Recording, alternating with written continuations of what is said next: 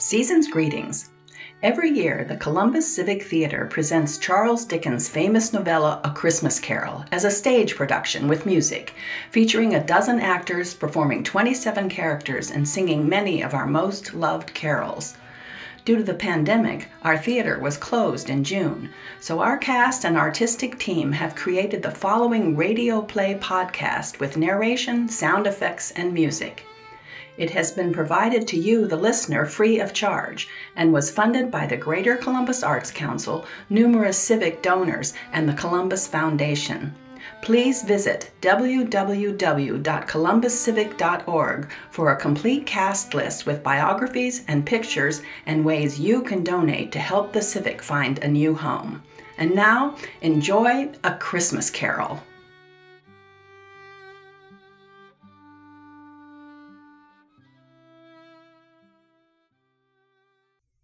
Deck the halls with boughs of holly, fa la la la la la la la la. 'Tis the season to be jolly, fa la la la la la la la la. Don we now our gay apparel, fa la la la la la la la la. Tell the ancient Yuletide carol. Humbug! Marley was dead, to begin with.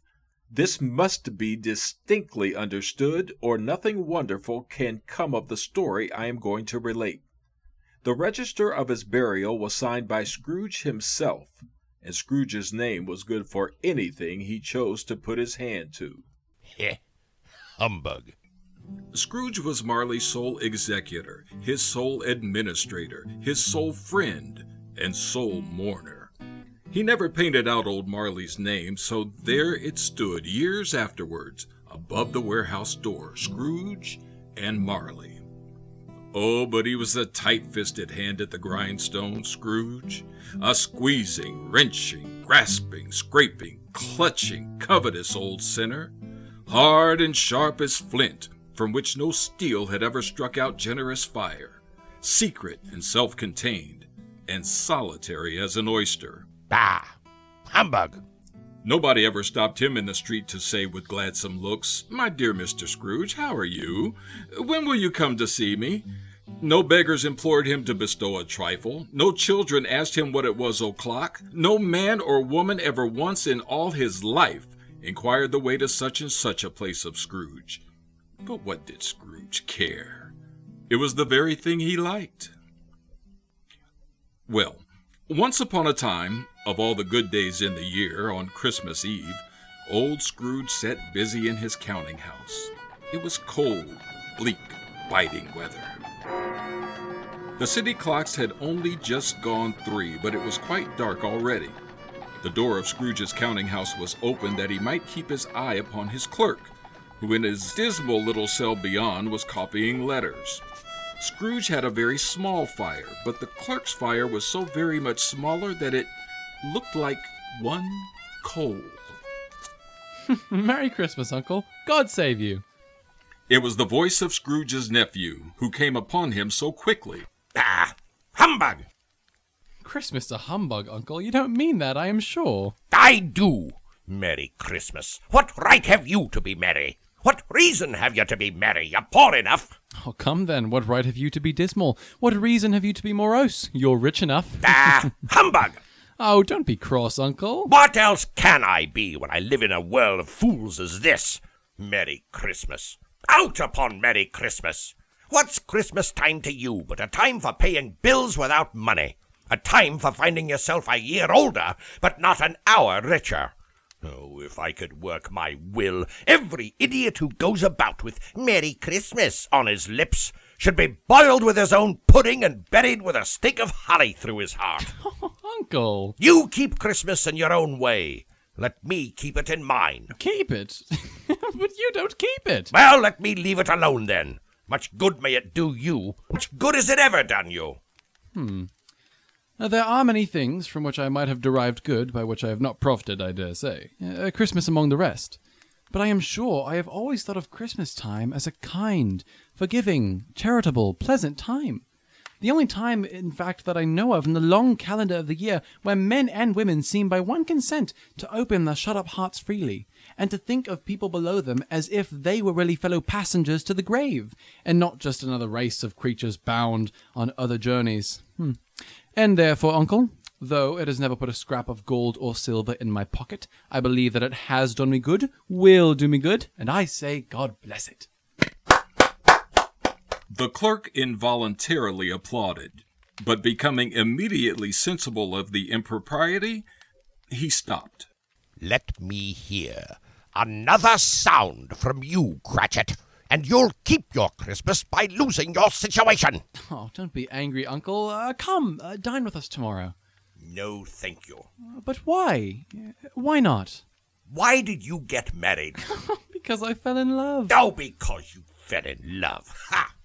Nay, uncle, but you never came to see me before that happened. Why give it as a reason for not coming now? I want nothing from you. I ask nothing of you. Why cannot we be friends?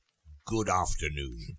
I am sorry, with all my heart, to find you so resolute. We have never had any quarrel, to which I've been a party. So, a Merry Christmas, uncle. Good afternoon. And a Happy New Year. Good afternoon. His nephew turned away without an angry word notwithstanding. He stopped at the outer door to bestow the greetings of the season on the clerk who, cold as he was warmer than Scrooge. Bob, is it right? Yes, sir. How are you getting on? Very well, sir. And all of the lovely young Cratchits, how are they? Looking forward to Christmas, as it were, sir. And the little lame boy, which one is he? Tim, sir. How is he? Oh, in good spirits, sir. Well, Merry Christmas to you, Bob. And you, sir, a Merry Christmas. Bob, in letting Scrooge's nephew out, had let two other people in. They were portly ladies, pleasant to behold, and now stood, with their hats off, in Scrooge's office. They had books and papers in their hands, and bowed to him. Have I the pleasure of addressing Mr. Scrooge or Mr. Marley? Mr. Marley has been dead these 7 years. As a matter of fact, he died 7 years ago this very night. We have no doubt his liberality is well represented by his surviving partner. At the ominous word liberality, Scrooge frowned and shook his head. At this festive season of the year, Mr. Scrooge, it is more than usually desirable that we should make some slight provision for the poor and destitute who suffer greatly at the present time.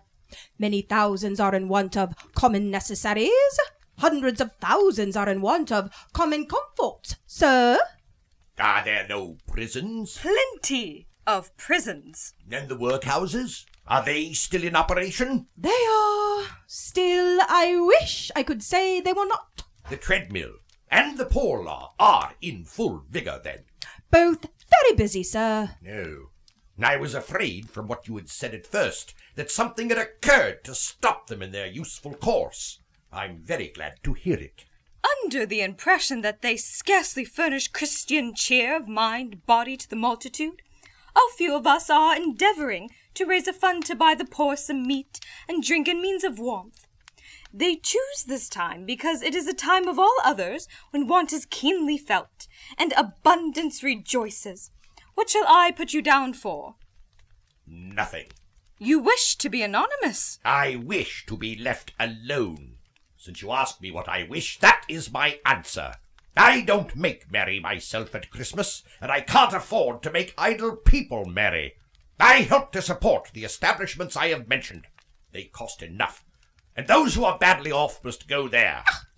Many can't go there. And many would rather die. Well, if they'd rather die, then they'd better do it, and decrease the surplus population.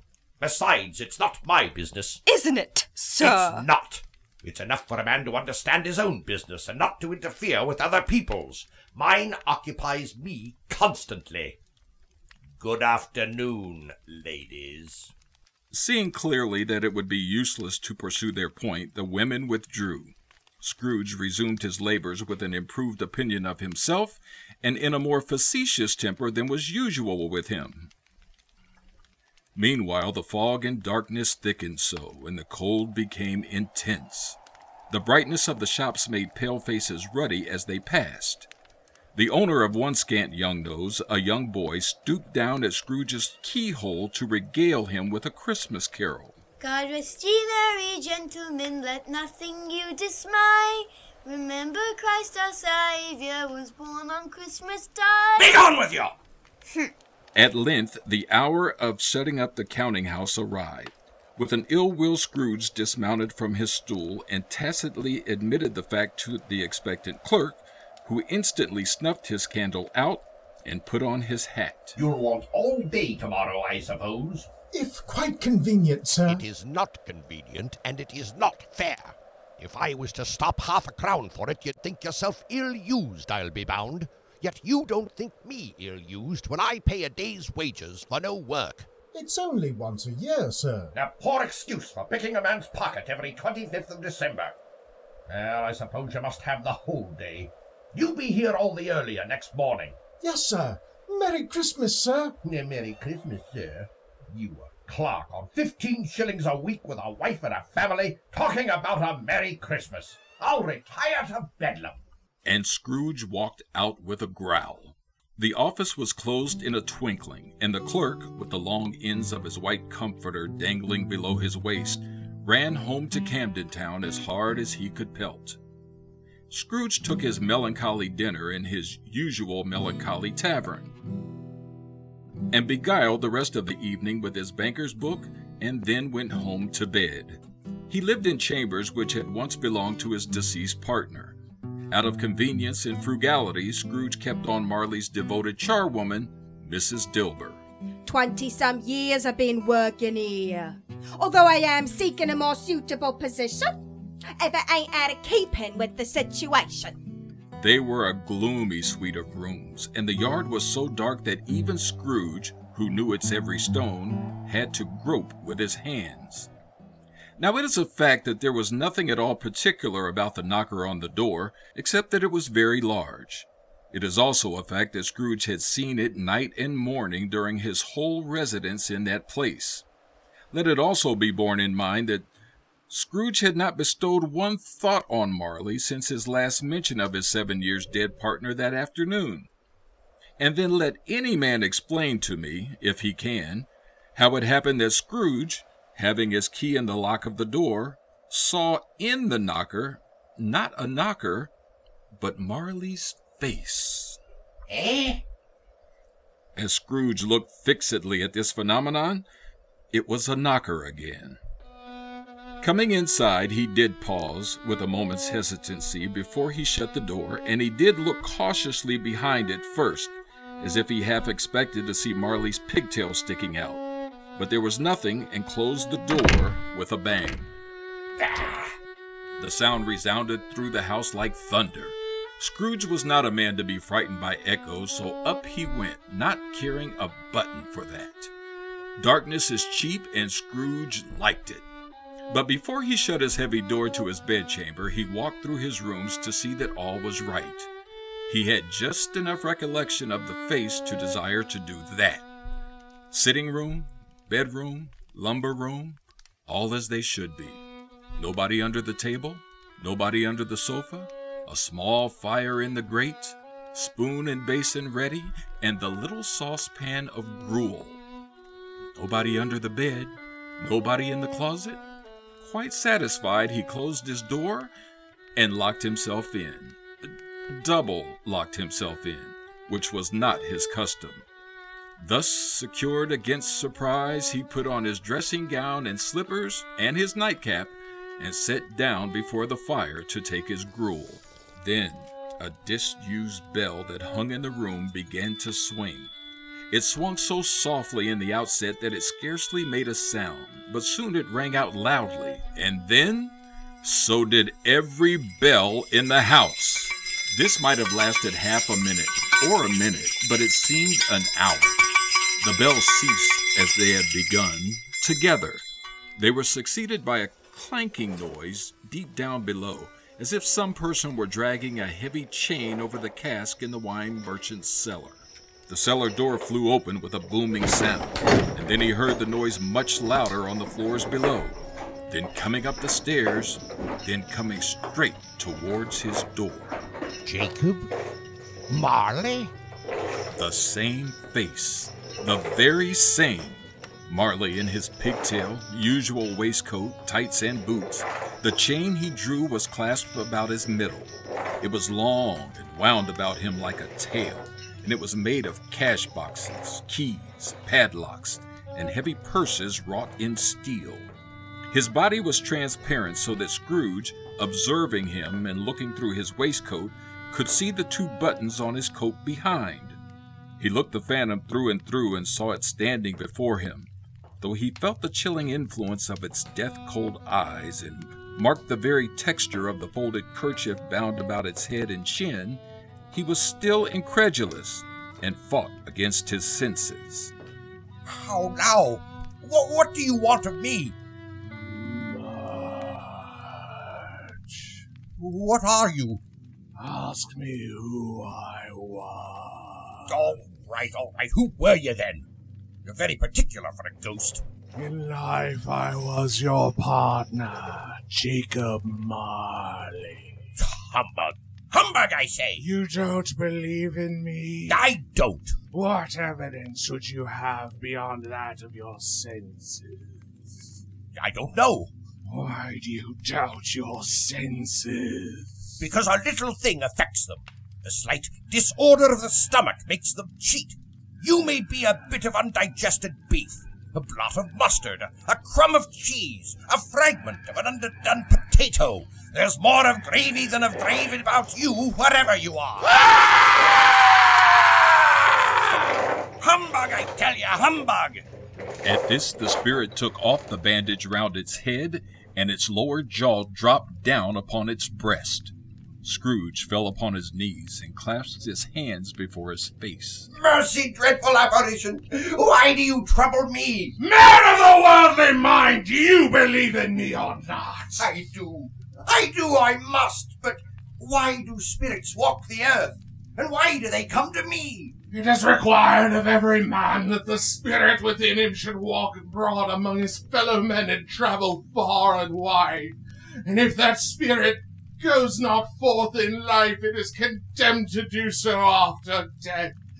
It is doomed to wander through the world, oh, woe is me, and witness what it cannot share, but might have shared on earth and tender happiness. You are fettered. Tell me why. I wear the chain I forged in life. I made it link by link and yard by yard. I girded it on of my own free will, and of my own free will I wore it. Would you know the weight and length of the strong coil you bear yourself? It was full, as heavy, and as long as this 7 Christmases ago. You have labored on it since. It is a ponderous chain. Jacob, old Jacob Marley, tell me more. Speak comfort to me, Jacob. I have none to give. A very little more time is all permitted to me. In life, my spirit never roved beyond the narrow limits of our money-changing hall. Now I cannot rest. I cannot stay. I cannot linger anywhere. No rest, no peace, incessant torture of remorse. But you were always a good man of business, Jacob. Ah, business! Mankind was my business. The common welfare was my business. Charity, mercy, forbearance, and benevolence were all my business. The dealings of my trade were but a drop of water in the comprehensive ocean of my business. At this time of the rolling year, I suffer most. Why did I walk through crowds of fellow beings with my eyes turned down and never raise them to that blessed star which led the wise men to a poor abode? Were there no poor homes to which its light would have conducted me? Hear me. My time is nearly gone. I will, but don't be hard upon me, pray. I am here tonight to warn you that you have yet a chance and hope of escaping my fate. A chance and hope of my procuring Ebenezer. Oh, thank you. You were always a good friend to me. You will be haunted by 3 spirits. Is that the chance and hope you mentioned, Jacob? It is. I think I'd rather not. Without their visits, you cannot hope to shun the path I tread. Expect the first when the bell tolls 1. Couldn't I take 'em all at once and have it over, Jacob? Expect the second at the next hour, and the third when the last stroke of 3 has ceased to vibrate.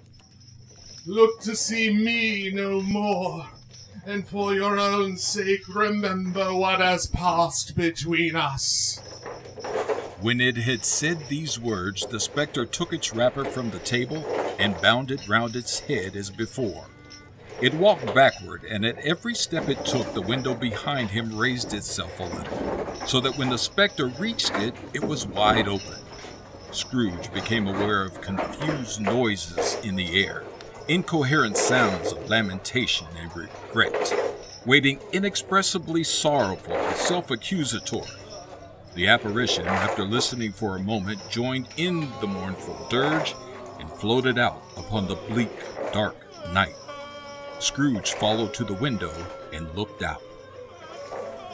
The air was filled with phantoms, wandering hither and thither in restless haste, and moaning as they went. Every one of them wore chains like Marley's ghosts. Some few were linked together, none were free. Many had been personally known to Scrooge in their lives. The misery with them all was, clearly, that they sought to interfere for good in human matters, but had lost their power. Scrooge scrambled into bed, but then he remembered on a sudden that the ghost had warned him of a visitation when the bell tolled 1. He resolved to lie awake until the hour was past, and considering that he could no more go to sleep than go to heaven, this was perhaps the wisest resolution in his power.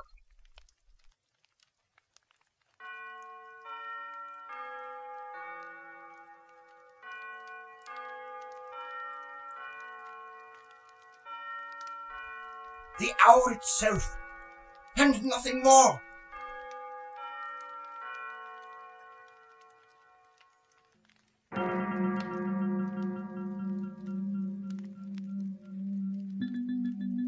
Light flashed up in the room upon the instant, and the curtains of his bed were drawn aside, and Scrooge, starting up into a half-recumbent attitude, found himself face to face with the unearthly visitor who drew them. It was a strange figure, like a child, yet not so like a child as like an old man, viewed through some supernatural medium. Its hair, which hung about its neck and down its back, was white as if with age, and yet the face had not a wrinkle in it, and the tenderest bloom was on the skin. It wore a tunic of the purest white, and round its waist was bound a lustrous belt, the sheen of which was beautiful. It held a branch of fresh green holly in its hand, but the strangest thing about it was that from the crown of its head there sprung a bright, clear jet of light. Are you the spirit whose coming was foretold to me? I am. Who and what are you? I am the ghost of Christmas past. Long past? No, your past. Spirit, if you could, cover your light. What?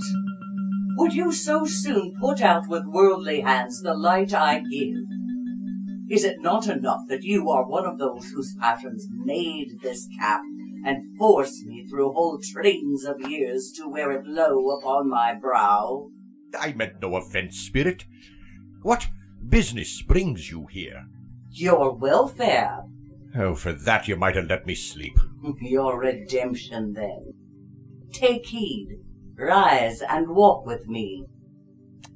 It would have been in vain for Scrooge to plead that the weather and the hour were not adapted to pedestrian purposes, that he was clad but lightly in his slippers, dressing gown, and nightcap. The grasp though gentle as a woman's hand, was not to be resisted. He rose, but finding that the spirit made towards the window, clasped his robe in supplication. I am a mortal, and liable to fall. Bear but a touch of my hand there, and you shall be upheld in more than this. As the words were spoken, they passed through the wall and stood upon an open country road with fields on either hand. The city had entirely vanished. Not a vestige of it was to be seen. Good heaven! I was bred in this place. I was a boy here. He was conscious of 1,000 odors floating in the air, each one connected with 1,000 thoughts and hopes and joys and cares long forgotten. Your lip is trembling. And what is that upon your cheek? Nothing. You recollect the way? I can walk it blindfold. They walked along the road, Scrooge recognizing every gate and post and tree, until a little market town appeared in the distance. They left the high road and soon approached a mansion of dull red brick. It was a large house, but one of broken fortunes. The walls were damp and mossy, the windows broken, and the gates decayed. These are but shadows of things that have been. They have no consciousness of us. Why, I was at school here. The school is quite deserted. A solitary young man, neglected by his friends, is left there still. I know. And Scrooge sat down and wept to see his poor, forgotten self as he used to be. I wish... Oh, but it's too late now. What is the matter? Nothing. There was a boy singing a Christmas carol at my door last night. I should like to have given him something, that's all. The ghost smiled thoughtfully and waved its hand. Scrooge looked at the ghost and with a mournful shaking of his head glanced anxiously towards the door. It opened, and a little girl came darting in, and putting her arms around his neck, kissed him. Dear, dear brother, I've come to bring you home, dear brother, to bring you home, home, home.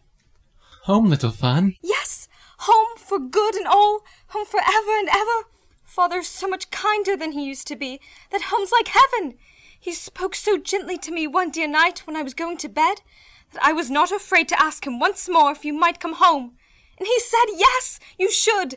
And he sent me in a coach to bring you. And you're to be a gentleman and are never to come back here. But first, we're going to be together all Christmas long and have the merriest time in all the world. You are quite a woman, little Fan. She clapped her hands and laughed and tried to touch his head, but being too little, laughed again and stood on tiptoe to embrace him. Always a delicate creature, whom a breath might have withered. But she had a large heart. So she had. You're right. I will not gainsay it, Spirit, God forbid. She died a young woman, and had, as I think, children. One child. True. Your nephew. Yes. Let us see another Christmas. Although they had but that moment left the school behind them, they were new in the busy thoroughfares of a city, where the ghost stopped at a certain warehouse door and asked Scrooge if he knew it. Know it? I was apprenticed here. They went in. At the sight of an old gentleman in a Welsh wig sitting behind a desk, Scrooge cried, Why, it's old Fezziwig! Bless his heart, it's Fezziwig alive again! Old Fezziwig laid down his pen and looked up at the clock, which pointed to the hour of 7. He rubbed his hands, adjusted his ample waistcoat, laughed all over himself, and called out in a comfortable, jovial voice, Yo-ho there! Ebenezer! Dick! Scrooge's former self, now grown a young man, came briskly in, accompanied by his fellow apprentice. Dick Wilkins, to be sure! Bless me, yes, there he is! Yo-ho, my boys! No more work tonight! It's Christmas Eve, Dick! Christmas, Ebenezer! Now let's have the shutters up before a man can say Jock Robinson. Hilly-ho! Cried old Fezziwig, skipping down from the high desk with wonderful agility. Clear away, me lads, and let's have lots of room here. Hilly ho, Dick. Cheer up, Ebenezer. Clear away. It was done in a minute. Every movable was packed off, the floor swept, and the lamps were trimmed. Fuel was heaped upon the fire, and the warehouse was as snug and warm and dry and bright a ballroom as you would desire to see upon a winter's night. In came a fiddler with a music book and made an orchestra of it. In came Mrs. Fezziwig, one vast substantial smile. In came the 3 Miss Fezziwigs, beaming and lovable. In came the 6 young followers whose hearts they broke. In came all the young men and women employed in the business, the housemaid, her cousin, the baker, the cook, and her brother's particular friend, the milkman, the boy from over the way who was suspected of not having enough to eat. In they all came, one after another, some shyly, some boldly, some gracefully, some awkwardly, some pushing, some pulling. In they all came, anyhow and everyhow. And there was cake. And there was a great piece of cold roast, and there were mince pies and plenty of beer. But the great effect of the evening came after, when the fiddler struck up Sir Roger de Coverley. Miss Bell, may I have this dance? Why, yes, thank you. Miss Fezziwig, you do it on a tight line.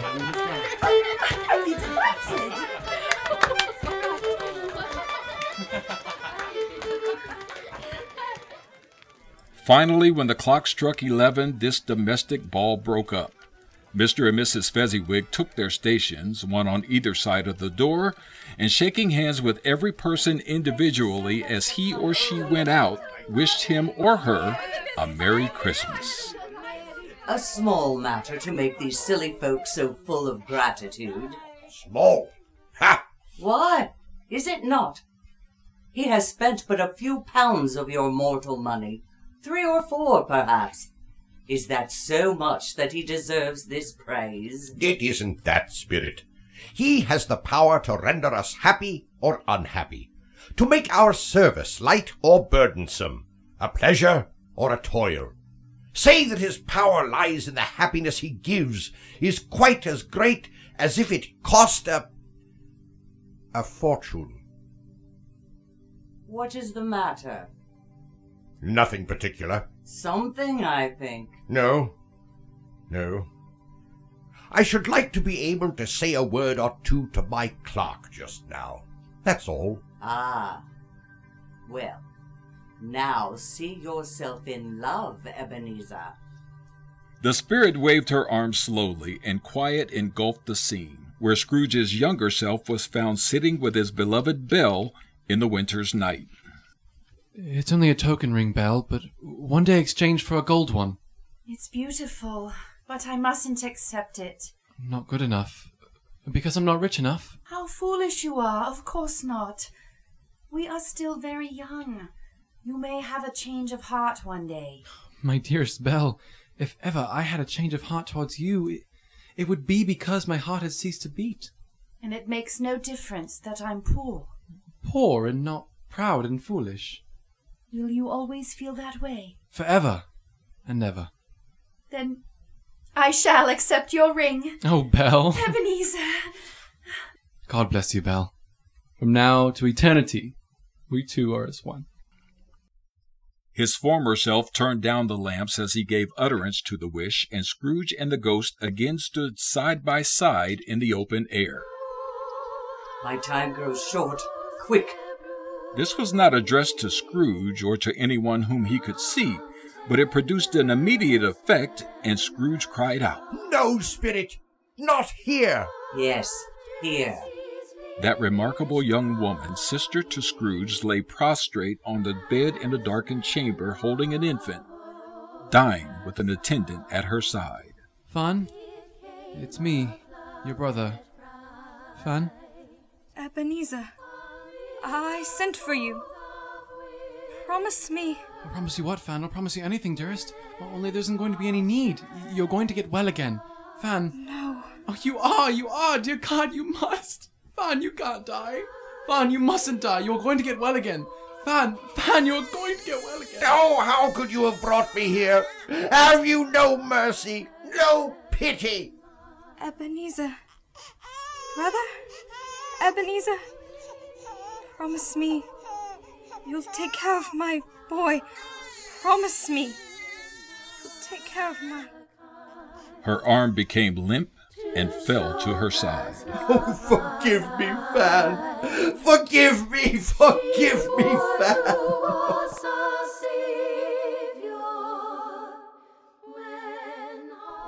Now again Scrooge saw himself. He was older now, a man in the prime of life. His face had not the harsh and rigid lines of later years, but it had begun to wear the signs of care and avarice. He was not alone, but sat by the side of a fair young woman in a mourning dress, in whose eyes there were tears, which sparkled in the light that shone out of the ghost of Christmas past. Belle! Your fiancée, Belle. The same Belle you swore to love to eternity. She is not changed by the harshness of the world, but you are. Then you no longer love me. You no longer love me. When have I said that? In words, never. In what way, then? In the way you've changed. But how have I changed towards you? By changing towards the world. This is the even-handed dealing of the world. Is it such a terrible thing for a man to struggle for something better than he is? It's remarkable. The world that can be so brutally cruel to the poor professes to condemn the pursuit of wealth in the same breath. You fear the world too much. All your other hopes have merged into the hope of being beyond the chance of its sordid reproach. I have seen your nobler aspirations fall off one by one. What then? Even if I have grown so much wiser, what then? I am not changed towards you. Another idol has displaced me in your heart. If it can cheer and comfort you in time to come, as I would have tried to do, I have no just cause to grieve. What idol has displaced you? A golden one. Our contract is an old one. It was made when we were both poor and content to be so, until in good season we could improve our worldly fortune by our patient industry.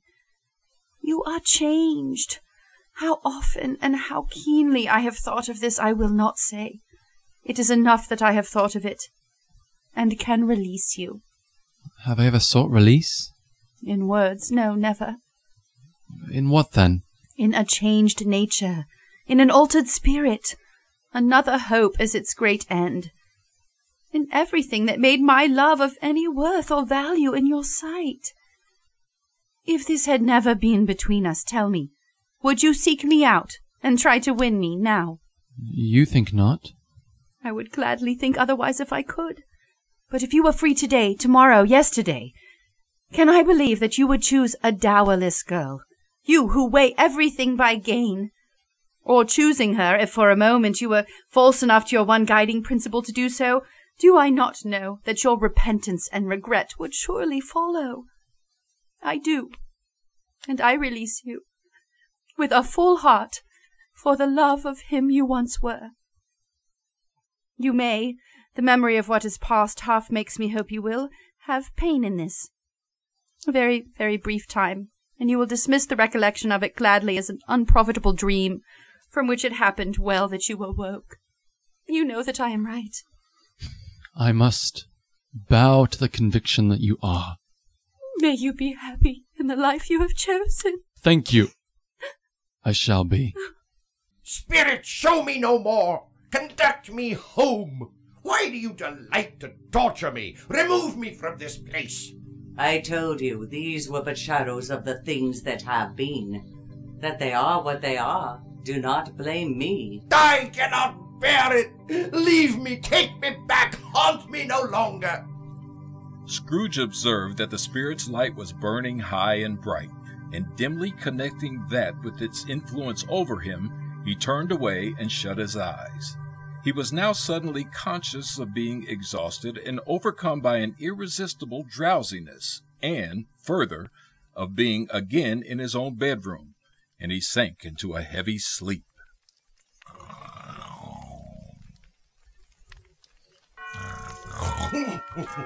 Awaking in the middle of a prodigiously tough snore and sitting up in bed to get his thoughts together, Scrooge felt that he was restored to consciousness in the right nick of time for the especial purpose of the arrival of the second spirit.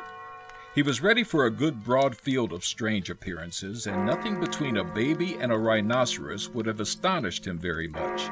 But, being prepared for almost anything, he was not by any means prepared for nothing, and consequently, when the bell struck 2, and no shape appeared, he was taken with a violent fit of trembling. Then, noticing a blaze of ruddy light which streamed in from beneath his door, he got up softly and shuffled in his slippers to the door. The moment Scrooge's hand was on the lock, a strange voice called him by his name. Enter, Ebenezer Scrooge! It was his own room. There was no doubt about that, but it had undergone a surprising transformation. The walls and ceiling were so hung with living green that it looked a perfect grove, from every part of which bright gleaming berries glistened. Heaped up on the floor to form a kind of throne were turkeys, great joints of meat, suckling pigs, long wreaths of sausages, mince pies, plum puddings, barrels of oysters, red-hot chestnuts, cherry-cheeked apples, juicy oranges, luscious pears, immense cakes, and seething bowls of punch that made the chamber dim with their delicious steam. Upon this there sat a jolly giant, glorious to see, who bore a glowing torch in shape not unlike Plenty's horn, and held it up, high up, to shed its light on Scrooge as he came peeping round the door. Come in! Know me better, man. Scrooge entered timidly and hung his head before the spirit. He was not the dogged Scrooge he had been, and though the spirit's eyes were clear and kind, he did not like to meet them. I am the ghost of Christmas present. Look upon me! Scrooge reverently did so. It was clothed in one simple green robe or mantle bordered with white fur. On its head it wore no other covering than a holly wreath, set here and there with shining icicles. Its dark brown curls were long and free as its genial face, its sparkling eye, its open hand, its cheery voice, its unconstrained demeanor, and its joyful air. You've never seen the like of me before? Never. I've never walked forth with the younger members of my family? I don't think I have. I'm afraid I have not. Have you had many brothers, Spirit? More than 1,800. Oh, a tremendous family to provide for.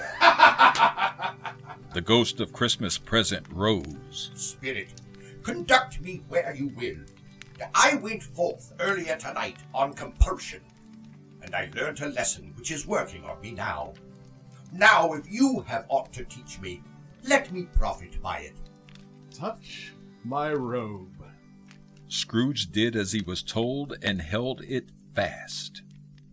The room, the fire, the ruddy glow, everything all vanished instantly, and they flew above the city streets on Christmas morning.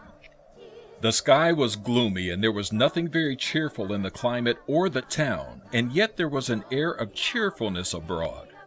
The people were jovial and full of glee, and Scrooge and the merry spirit went on, invisible as they had been before, into the suburbs of the town, straight to the home of Scrooge's clerk. On the threshold of that door the spirit smiled, and stopped to bless Bob Cratchit's dwelling with the sprinkling of his torch. Is there a peculiar flavor in what you sprinkle from your torch? There is. My own.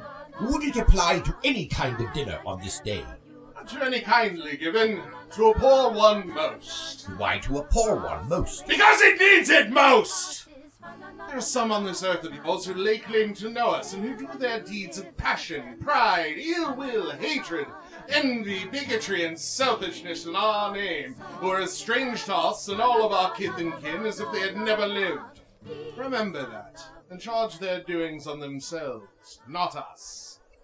Mrs. Cratchit was decked out but poorly in a twice-turned gown, But brave in ribbons, which are cheap and make a goodly show for sixpence, she laid the cloth, assisted by Belinda Cratchit, second of her daughters, also brave in ribbons, while Master Peter Cratchit plunged a fork into the saucepan of potatoes, and getting the corners of his monstrous shirt collar into his mouth, rejoiced to find himself so gallantly attired, and yearned to show his linen in the fashionable parks. And now 2 smaller Cratchits, boy and girl, came tearing in, basking in luxurious thoughts of sage and onion. These young Cratchits danced about the table.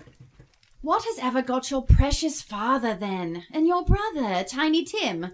And Martha weren't as late last Christmas Day by half an hour. Here's Martha, Mother. Oh, my dear, bless your heart alive, how late you are. We'd a deal of work to finish up last night, and had to clear away this morning, Mother. Well, no matter, so long as you've come. Sit you down before the fire, my dear, and have a nice warm. The Lord bless you. Oh, there's Father coming. Hide, Martha, hide. So Martha hid herself, and in came Bob the father, with at least 3 feet of comforter hanging down before him, and his threadbare clothes darned up and brushed to look seasonable, and Tiny Tim upon his shoulder. Alas for Tiny Tim, he bore a little crutch, and had his limbs supported by an iron frame. Why, where's our Martha? Not coming. Not coming. Not coming? Not coming on Christmas Day? Yes, I am, Father. I can't bear to let them tease you. Why, bless your heart. It never would have been Christmas if they had kept you late. Is the pudding still singing in the copper? Yes, come and hear it. His active little crutch was heard upon the floor, and into the kitchen he went, escorted by his brother and sister. Sit you by the fire and have a nice warm, my love. The Lord bless you. I never did think I'd get away. We had to clear away this morning, and then I ran all the way so's to be here in time. Martha! Coming. How did little Tim behave in church? As good as gold and better. Somehow he gets thoughtful, sitting by himself so much, and thinks the strangest things you ever heard. He told me, coming home, he wasn't going to feel shy if people looked at him because he was a cripple, as it might be pleasant for them to remember upon Christmas Day who made lame beggars walk and blind men see. And then they were back to work. Mrs. Cratchit made the gravy, Master Peter mashed the potatoes, Miss Belinda sweetened up the applesauce, Martha dusted the hot plates, Bob took Tiny Tim beside him in a tiny corner at the table. The 2 youngest Cratchits set chairs for everybody, not forgetting themselves. At last the dishes were set on, and the grace was said. Now, has everyone got a drink? I think so. Good! But before I give the toast, I have a piece of momentous information for all, and Master Peter in particular. Master Peter? Why, that's you, Peter. What is it, Father? Master Peter, now grown to full estate and dignity as the son of the house, and looking every inch the grand fellow he is, I have my eye on a new situation for him, which, if obtained, will bring him full 5 and 6pence weekly. Hooray! You'll be quite the independent gentleman now, Peter. What next, I wonder? Then a toast to a Merry Christmas. God bless us. God bless us. God bless us, everyone. There never was such a goose, and eked out by applesauce and mashed potatoes, it was a sufficient dinner for the whole family. Finally Mrs. Cratchit entered, flushed but smiling proudly with the pudding, like a speckled cannonball so hard and firm, blazing in a bit of ignited brandy and bedecked with Christmas holly stuck into the top. What a wonderful pudding! And Tiny Tim was moved to say once again, God bless us, everyone. Tim sat very closely to his father's side upon his little stool. Bob held his withered little hand in his, as if he wished to keep him ever by his side, and dreaded that he might be taken from him. Spirit, tell me, will Tiny Tim live? I see a vacant seat in the poor chimney corner, and a crutch without an owner carefully preserved. If these shadows remain unaltered by the future, none other of my way shall find him there. Oh, no. No, kind Spirit, say that Tiny Tim will be spared. Why? If he be like to die, he'd better do it and decrease the surplus population. Scrooge hung his head to hear his own words quoted by the spirit, and was overcome with penitence and grief. Man, if man you be in your heart not adamant, forbear that wicked cant until you've discovered what surplus is and where it is. Will you decide what men shall live, what men shall die? It may be that in the sight of heaven you are more worthless and less fit to live than millions like this poor man's child. Scrooge bent before the ghost's rebuke, and trembling cast his eyes upon the ground. But he raised them speedily upon hearing his own name. I give you Mr. Scrooge, the founder of the feast. Oh, the founder of the feast, indeed. I wish I had him here. I'd like to give him a piece of my mind to feast upon, and I hope he'd have a good appetite for it. My dear, the children, Christmas. Oh, it should be Christmas, I am sure, on which one drinks the health of such an odious, stingy, hard-feeling man as Mr. Scrooge. You know he is, Robert. No one knows it better than you do. My dear, Christmas. I'll drink his health for your sake, and the day's, not for his. A long life to him! Merry Christmas and Happy New Year, Mr. Scrooge. Mr. Scrooge! He'll be very merry and very happy, I have no doubt. The children drank the toast after her. It was the first of their proceedings which had no heartiness. Tiny Tim drank it last of all, but even he didn't care for it. Scrooge was the ogre of the family. The mention of his name cast a dark shadow on the party, which was not dispelled for full 5 minutes. At last the dinner was all done, the cloth was cleared, the hearth swept, and the fire made up. Then all the Cratchit family drew round the hearth. They were not a handsome family.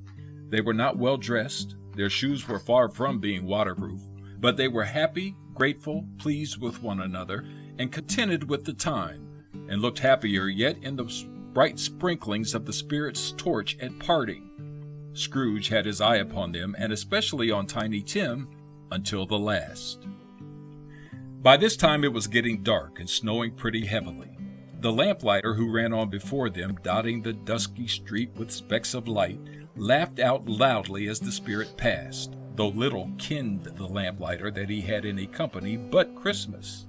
And now, without a word of warning from the ghost, they stood upon a bleak and deserted moor, where monstrous masses of rude stone were cast about, as though it were the burial place of giants. What place is this? The place where miners live, who labor in the bowels of the earth. But they know me. Listen.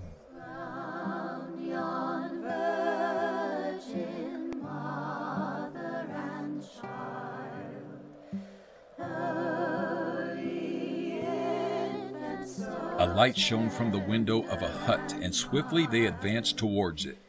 Passing through the wall of mud and stone, they found a cheerful company assembled round a glowing fir tree singing a Christmas song.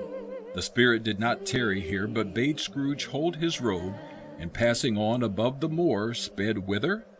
It was a great surprise to Scrooge, while listening to the moaning of the wind, and thinking what a solemn thing it was to move on through the lonely darkness, to recognize his own nephew's house, and to find himself in a bright, dry, gleaming room, with the spirit smiling by his side, and looking at that same nephew with approving affability. And he said that Christmas was a humbug, as I live, and he believed it too. More shame for him, Fred. She was very pretty, exceedingly pretty, with a dimpled, surprised-looking, capital face, a ripe little mouth that seemed made to be kissed. He's a comical old fellow, that's the truth. And not so pleasant as he might be. However, his offences carry their own punishment, and I have nothing to say against him. Being thoroughly good-natured and not much caring what they laughed at, he encouraged them in their merriment and passed the bottle joyously. I'm sure he's very rich, Fred. At least you always tell me so. What of that, my dear? His wealth is of no use to him. He doesn't do any good with it. He doesn't make himself comfortable with it. He hasn't the satisfaction of thinking that he's ever going to benefit us with it. I have no patience with him. Oh, I have. I'm sorry for him. I couldn't be angry with him if I tried. Who suffers by his ill whims? Himself, always. Here, he takes it into his head to dislike us, and he won't come and dine with us. What's the consequence? He doesn't lose much of a dinner. Indeed. I think he loses a very good dinner. Oh, I was only going to say that the consequence of his taking a dislike to us and not making merry with us is, as I think, that he loses some pleasant moments, which could do him no harm. I mean to give him the same chance every year, whether he likes it or not, for I pity him. Now, he may rail at Christmas till he dies, but he can't help thinking better of it, and I defy him. If he finds me going there in good temper year after year, saying, "Uncle Scrooge, how are you?" If it only puts him in the vein to leave his poor clerk £50, that's something, and I think I shook him yesterday. Now, I have a game. Oh, here's a new game. 1/2 hour, Spirit, only one. The game is called Yes and No. I shall think of something, and you all must ask me questions to discover what it is. But I may only answer yes or no, so question accordingly. All right, I think I have something in mind. Ask away. Is it an animal? Yes. Is it a live animal? Yes. Is it a horse? No. A cow? No. Is it led by someone? No. Does it live in a menagerie? No. Is it rather a disagreeable animal? Yes. An ass? No, you. A bull? No. Oh. Is it a savage animal? Yes. A tiger? No. An animal that growls? Yes. A bear? Nope. A dog? No. A cat? No. One that grunts? Yes. A pig? No. Can it talk? Yes. Does it live in London? Yes. Does it walk about the streets? It does. I have found it out. I know what it is, Fred. I know what it is. What is it? It's your Uncle Scrooge. But I thought you said it wasn't a bear. He has given us plenty of merriment, I am sure. And it would be ungrateful not to drink his health. Here is a glass of mulled wine ready to our hand at the moment, and I say, Uncle Scrooge. Uncle Scrooge. A Merry Christmas and a Happy New Year to the old man, whatever he is. He wouldn't take it from me, but may he have it nevertheless. Uncle Scrooge. Oh. The whole scene passed off at the breath of the last words spoken by his nephew, and he and the spirit were again upon their travels. It was a long night, if it were only one night, but Scrooge had his doubts of this because the Christmas holidays appeared to be condensed into the space of time they passed together. It was strange, too, that while Scrooge remained unaltered in his outward form, the ghost grew older and clearly weaker. Are spirits' lives so short? My life upon this globe is very brief. It ends tonight. Tonight? Tonight! Hark! The time is drawing near. I hear the cries of the unwanted and the forgotten. Have they no refuge or resource? Are there no prisons? Are there no workhouses? Are there no prisons? Are there no workhouses? Scrooge looked about him for the ghost and saw it not. As the last stroke ceased to vibrate, he remembered the prediction of old Jacob Marley, and lifting up his eyes, beheld a solemn phantom, draped and hooded, coming like a mist along the ground towards him. It was shrouded in a deep black garment, which concealed its head, its face, its form, and left nothing of it visible save one outstretched hand. Its mysterious presence filled him with a solemn dread. I am in the presence of the ghost of Christmas yet to come. The spirit answered not, but pointed onward with its hand. You are about to show me shadows of the things that have not happened, but will happen in the time before us. Is it not so, Spirit? Although well used to ghostly company by this time, Scrooge feared the silent shape so much that his legs trembled beneath him, and he found that he could hardly stand when he prepared to follow it. Ghost of the future, I fear you more than any spectre I have seen. But as I know your purpose is to do me good, and as I hope to live to be another man from what I was, I am prepared to bear you company, and do it with a thankful heart. Will you not speak to me? It gave him no reply. The hand was pointed straight before them. Lead on. Lead on! The night is waning fast, and it is precious time to me, I know. Lead on, spirit. The phantom moved away as it had come towards him. Scrooge followed in the shadow of its dress, which bore him up and carried him along. They scarcely seemed to enter the city when the spirit stopped beside one little pair of businessmen. Observing that the hand was pointed to them, Scrooge advanced to listen to their talk. No, I don't know much about it either way. I only know he's dead. When did he die? Last night, I believe. Why, what was the matter with him? I thought he'd never die. So did he, I dare say. What has he done with his money? I haven't heard. Left it to his company, perhaps. He hasn't left it to me, that's all I know. It's likely to be a very cheap funeral, for upon my life I don't know of anybody to go to it. Oh, suppose we make up a party and volunteer. I don't mind going, if a lunch is provided. Scrooge knew the men and looked towards the spirit for an explanation and found none. He looked about in that very place for his own image, but another man stood in his accustomed corner, and though the clock pointed to the usual time of day for being there, he saw no likeness of himself among the multitudes. Quiet and dark beside him stood the phantom with his outstretched hand. They left the busy scene and went into an obscure part of town where Scrooge had never been before, a low-bowed beetling shop below a penthouse roof where iron, old rags, bottles, bones, and stolen goods were bought. Sitting in among the wares he dealt in by a charcoal stove made of old bricks was a gray-haired rascal, nearly 70 years of age, who had screened himself from the cold air by a curtaining of miscellaneous rags hung upon a line, and smoked his pipe in all the luxury of calm retirement.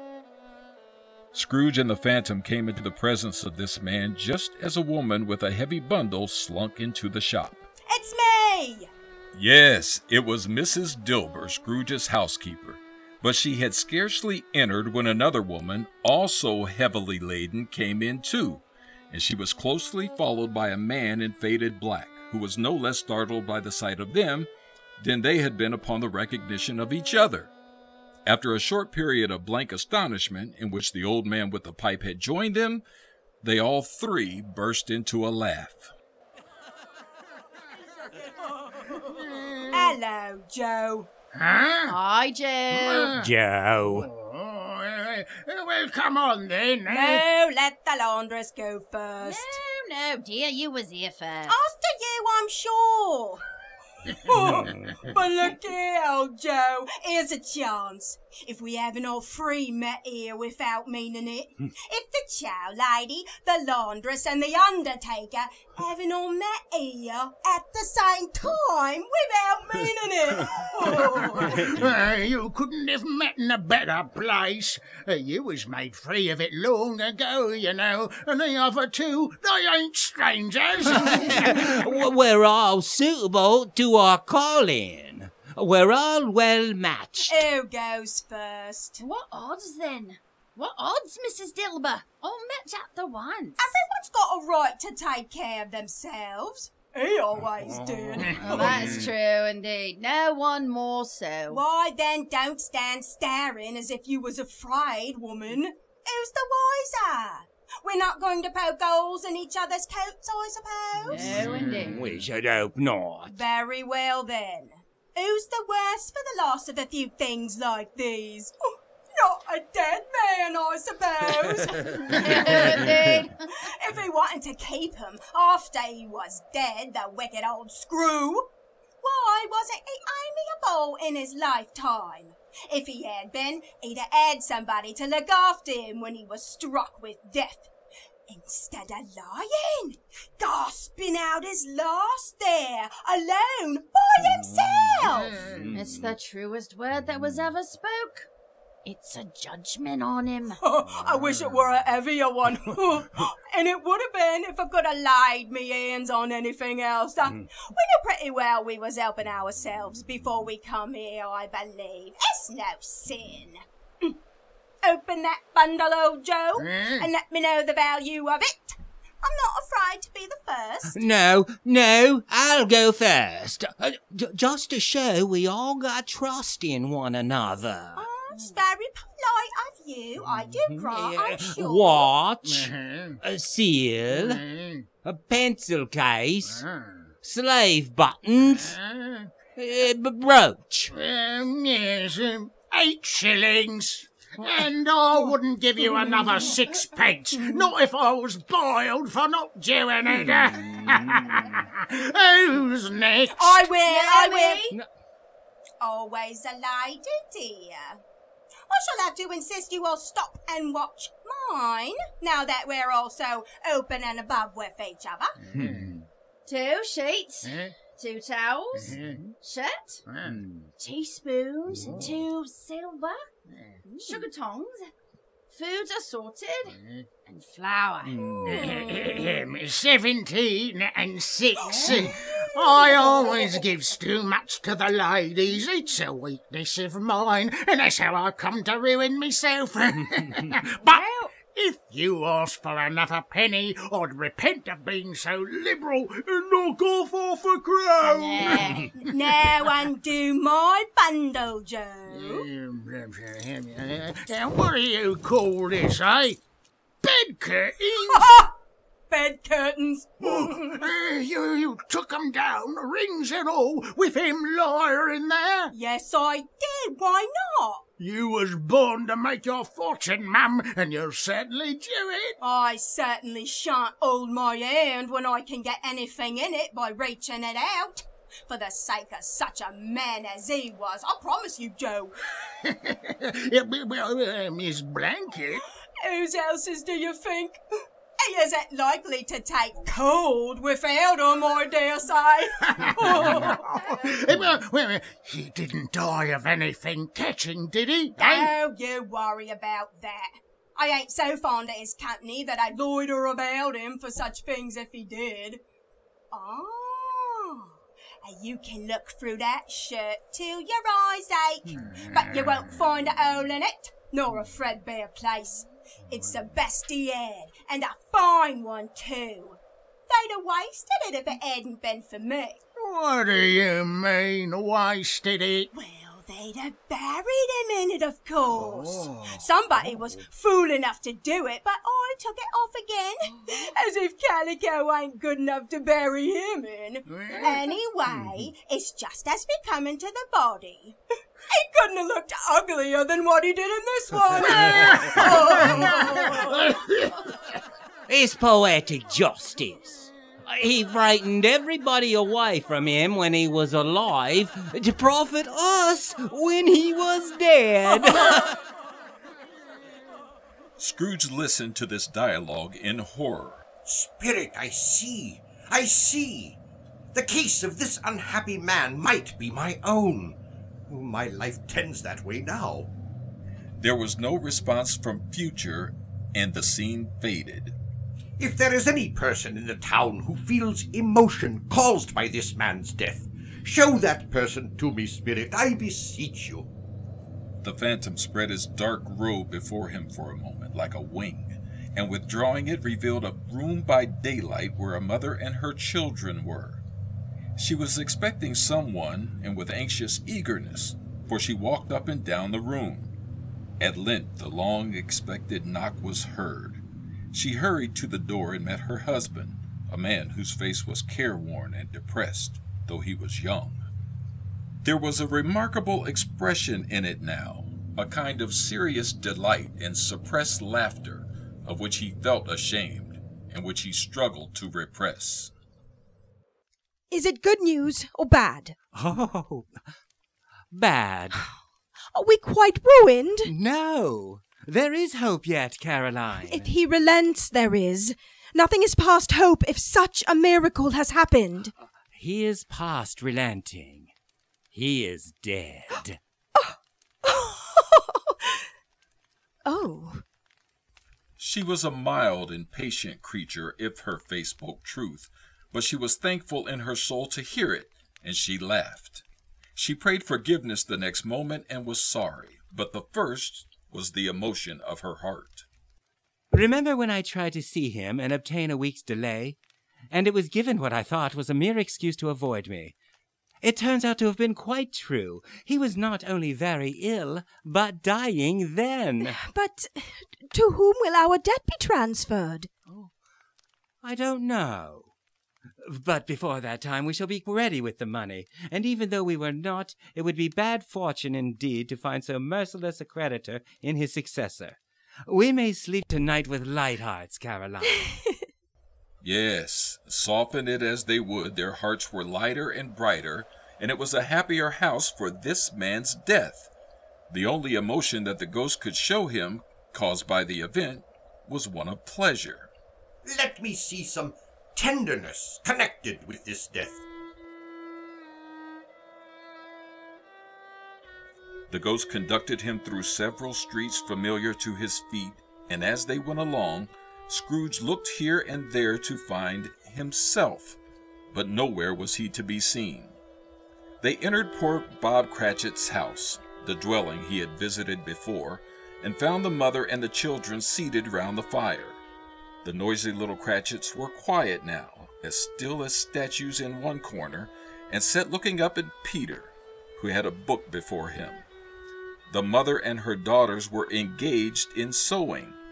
There was a small vacant stool in the chimney corner, and a lonely little crutch without an owner. And he took a child and set them in the midst of them. The mother laid her work upon the table and put her hand up to her face. Mother, should I go on? It's the light. It hurts my eyes. They're better now, just weak for a moment. I wouldn't show weak eyes to your father when he comes home for all the world. It must be near his time. Past it, rather. But I think he has walked a little slower than he used these past few evenings, Mother. I have known him to walk with Tiny Tim on his shoulder very fast indeed. And so have I. Often. And so have I. But he was very light to carry, and your father loved him so that it was no trouble. No trouble. And there is your father at the door. She hurried out to meet him, and little Bob and his comforter, he had need of it, poor fellow, came in. His tea was ready for him. Then the two young Cratchits got upon his knees and laid each child a little cheek against his face, as if they said, "Don't mind it, father. Don't be grieved." "I'm a little late, my dear. Please forgive me. Well, look how well you're coming along with these. You shall be done long before Sunday." You went today, then, Robert? "Yes, my dear. I wish you could have gone. It would have done you good to see how green a place it is. But you'll see it often. I promised Tim that we would walk there on a Sunday. My little child, my little child." There, my love.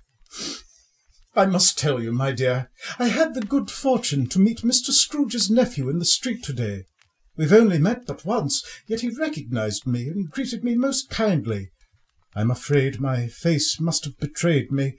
I confess I may have looked just a little down, you know, for on seeing me he inquired what had happened to distress me, upon which, for he is the pleasantest spoken gentleman you ever heard, I told him. "I am heartily sorry for it, Mr. Cratchit," he said, "and heartily sorry for your good wife. By the by, how he ever knew that, I don't know." Knew what, my dear? "Why, that you are a good wife." Everybody knows that. "Very well observed, my boy. I hope they do. Heartily sorry," he said, "for your good wife. If I can be of any service to you in any way," he said, giving me his card, "that is where I live. Pray, come to me." Now, it wasn't for the sake of anything he might be able to do for us, so much as for his kind way. This was quite delightful. It really seemed as if he had known our Tiny Tim, and felt with us. I'm sure he's a good soul. You would be surer of it, my dear, if you saw and spoke to him. I shouldn't be at all surprised, mark what I say, if he got Peter a better situation. Only hear that, Peter. It's just as likely as not one of these days, though there's plenty of time for that, my dear. But however and whenever we part from one another, I am sure we shall not one of us forget poor Tiny Tim, shall we? Or this first parting there was among us.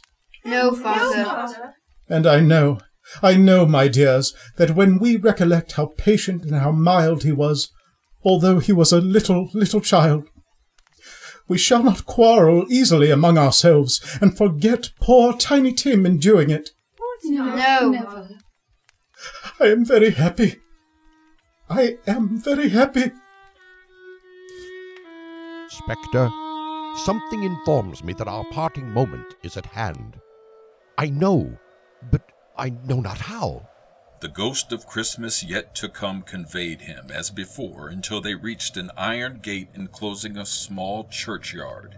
Here, then, the wretched man, whose name he had now to learn, lay underneath the ground. The spirit stood among the graves and pointed down to one. Before I draw near to that stone to which you point, answer me one question. Are these the shadows of the things that will be? Or are they the shadows of things that may be only? Still the ghost pointed downward to the grave by which it stood. Men's courses will foreshadow certain ends, to which, if persevered in, they must lead. But if the courses be departed from, the ends will change. Say it is thus with what you show me. The spirit was immovable as ever, and Scrooge crept towards the stone, trembling as he went, and following the finger read upon the neglected grave his own name, Ebenezer Scrooge. No, spirit! Oh, no, no! Spirit, hear me! I am not the man I was! Why show me this if I am past all hope? Assure me that I yet may change these shadows you have shown me by an altered life. I will honor Christmas in my heart, and try to keep it all the year. I will live in the past, the present, and the future. The spirits of all three shall strive within me. Oh, tell me I may sponge away the writing on this stone. Holding up his hands in a last prayer to have his fate reversed, he saw an alteration in the phantom's hood and dress. It shrunk, collapsed, and dwindled down into a bedpost. Yes, and the bedpost was his own. The bed was his own. The room was his own. Best and happiest of all, the time before him was his own, to make amends in.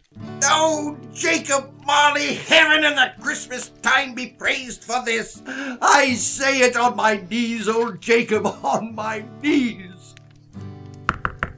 He was so flustered and so glowing with his good intentions that his broken voice could scarcely answer the knock on the door. Come in. Good morning, sir. Oh, good morning, Mrs. Dilber. Tell me, what day is it? What day? Why, it's Christmas Day, of course, sir. Christmas Day? Christmas Day? Christmas? Well, then I haven't missed it. The spirits must have done everything in one night. Well, of course they can do anything, can't they? Of course they can. Yes, they can. Are you quite yourself, sir? I don't know. No, I'm not. Oh, I hope not. What? Oh, the curtains are still here. They're still here. You didn't tear them down and sell them. They're here. Everything's here. I'm here. Oh, and the shadows of things that would be can still be dispelled. Oh, and they will be. I know they will be. Oh, yes. I don't know what to do. I'm as light as a feather. I'm as happy as an angel. I'm as merry as a schoolboy. I'm as giddy as a drunken man. Why, I never... Merry Christmas, Ebenezer, you old humbug! And a Happy New Year! As if you deserved it. Oh, and a Merry Christmas to you, Mrs. Dilber. The same to you, sir. Oh, thank you. And many, many, many, many more of them. Likewise. Oh, look, Mrs. Dilber. Here is where the spirit of Christmas present sat. And down here is where the ghost of Jacob Marley stood. Oh, and that's where I saw the wandering spirits. Oh, it's right. It's all true. It all happened. Oh, I don't know how long I've been amongst the spirits. No, please, Mrs. Dilber, please, I am not mad. Here, Mrs. Dilber. What's this? Guinea? What for? Oh, I'll give you one guess. To keep me mouth shut? No, Mrs. Dilber. It's for a Christmas present. A Christmas present? For me? Yes, for you. Merry Christmas, dear Mrs. Dilber. Now, how much do I pay you? 2 shillings a week. What? 2 shillings? It is forthwith raised to 10. 10 shillings a week? Are you sure you don't want to see a doctor? Certainly not. Nor the undertaker. Now off you go and enjoy yourself. Bob's your uncle. Merry Christmas, Mr. Scrooge, in keeping with the situation.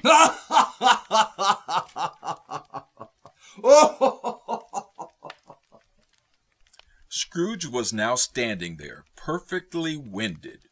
Really, for a man who had been out of practice for so many years, he had a splendid laugh, a most illustrious laugh, the father of a long, long line of brilliant laughs.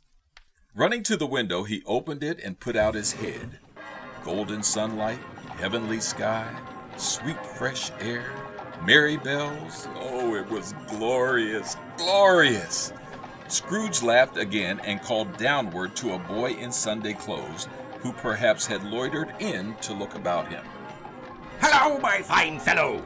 Hello. Do you know the poulterers in the next street but one at the corner? I should hope so. Oh, an intelligent boy, a remarkable boy. And do you know whether they've sold the prize turkey that was hanging up there? Not the little turkey, the big one. What? The one as big as me? Oh, what a delightful boy. It's a pleasure to talk to him. Yes, my buck. It's hanging there now. Is it? Go and buy it. Go on. No, I am in earnest. Go and buy it, and tell him to bring it here, that I may give them the direction where to take it. Come back with the man, and I'll give you a shilling. Come back with him in less than 5 minutes, and I'll give you a half-crown. The boy was off like a shot. He must have had a steady hand at a trigger who could have got a shot off half so fast. I'll send it to Bob Cratchit's. He shan't know who sends it. Oh, it's twice the size of Tiny Tim. The chuckle with which he said this, and the chuckle with which he paid for the turkey, and the chuckle with which he paid for the cab, and the chuckle with which he recompensed the boy, were only to be exceeded by the chuckle with which he sat down breathless in his chair again and chuckled till he cried. Then he got up and dressed himself all in his best, and at last got out into the streets. He had not gone far when, coming on towards him, he beheld the portly ladies who had walked into his counting-house the day before. It sent a pang across his heart to think how these ladies would look upon him when they met, but he knew what path lay straight before him, and he took it. Dear ladies, how do you do? I hope you succeeded yesterday. It was very kind of you. A Merry Christmas to you. Mr. Scrooge? Yes, that is my name, and I fear it may not be pleasant to you. Allow me to ask your pardon. And will you have the goodness to accept... Lord bless me! My dear Mr. Scrooge, are you serious? Oh, if you please, not a farthing less. A great many back payments are included in it, I assure you. Will you do me that favor? Oh, my dear sir, I don't know what to say. No, don't say anything, please. Come see me. Will you come see me? We will. Of course. Oh, thank you. I am much obliged to you. I thank you 50 times. Bless you, ladies. He went to church and walked about the streets and watched the people hurrying to and fro, and patted children on the head and questioned beggars and looked down into the kitchens of houses and up to the windows and found that everything could yield him pleasure. He had never dreamed that any walk, that anything could give him so much happiness. In the afternoon, he turned his steps towards his nephew's house. Is your master at home, my dear? The young maid nodded yes and offered to show him upstairs. Scrooge was led by the girl to a door, and a doorknob was his last obstacle. He turned it gently and sidled his face in round the door. Fred? Why, bless my soul. It's I, your Uncle Scrooge.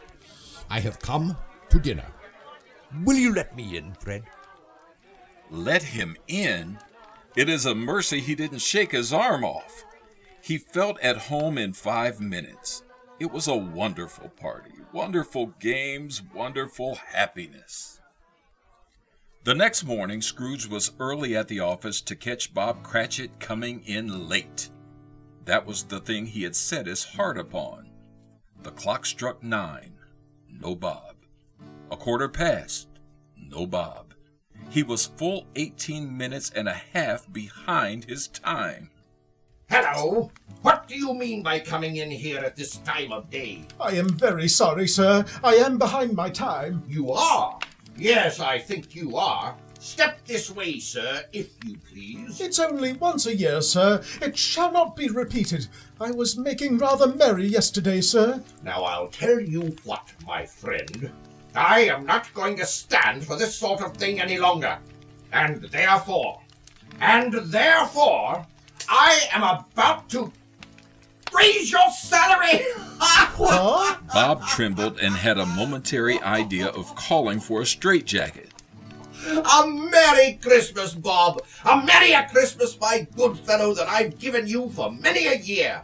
I'll raise your salary and endeavor to assist your struggling family, and we will discuss your affairs this very afternoon over a Christmas bowl of smoking bishop. Yes, sir. Thank you, sir. Make up the fires and buy another coal scuttle before you dot another I, Bob Cratchit.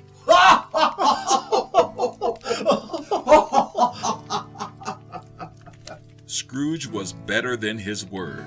He did it all, and infinitely more. And to Tiny Tim, who did not die, he was a second father. He became as good a friend, as good a master, and as good a man as the good old city knew.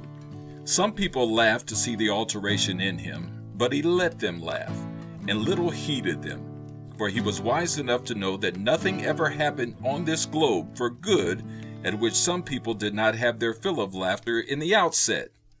His own heart laughed, and that was quite enough for him.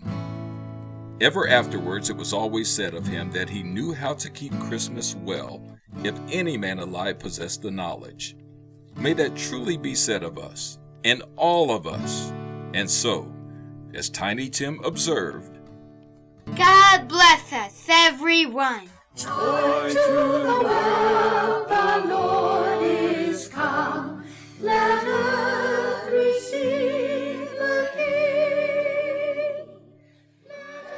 Thank you all for listening. And don't forget, please visit www.columbuscivic.org for a complete cast list with biographies and pictures and ways you can donate to help the Civic find a new home. Happy holidays!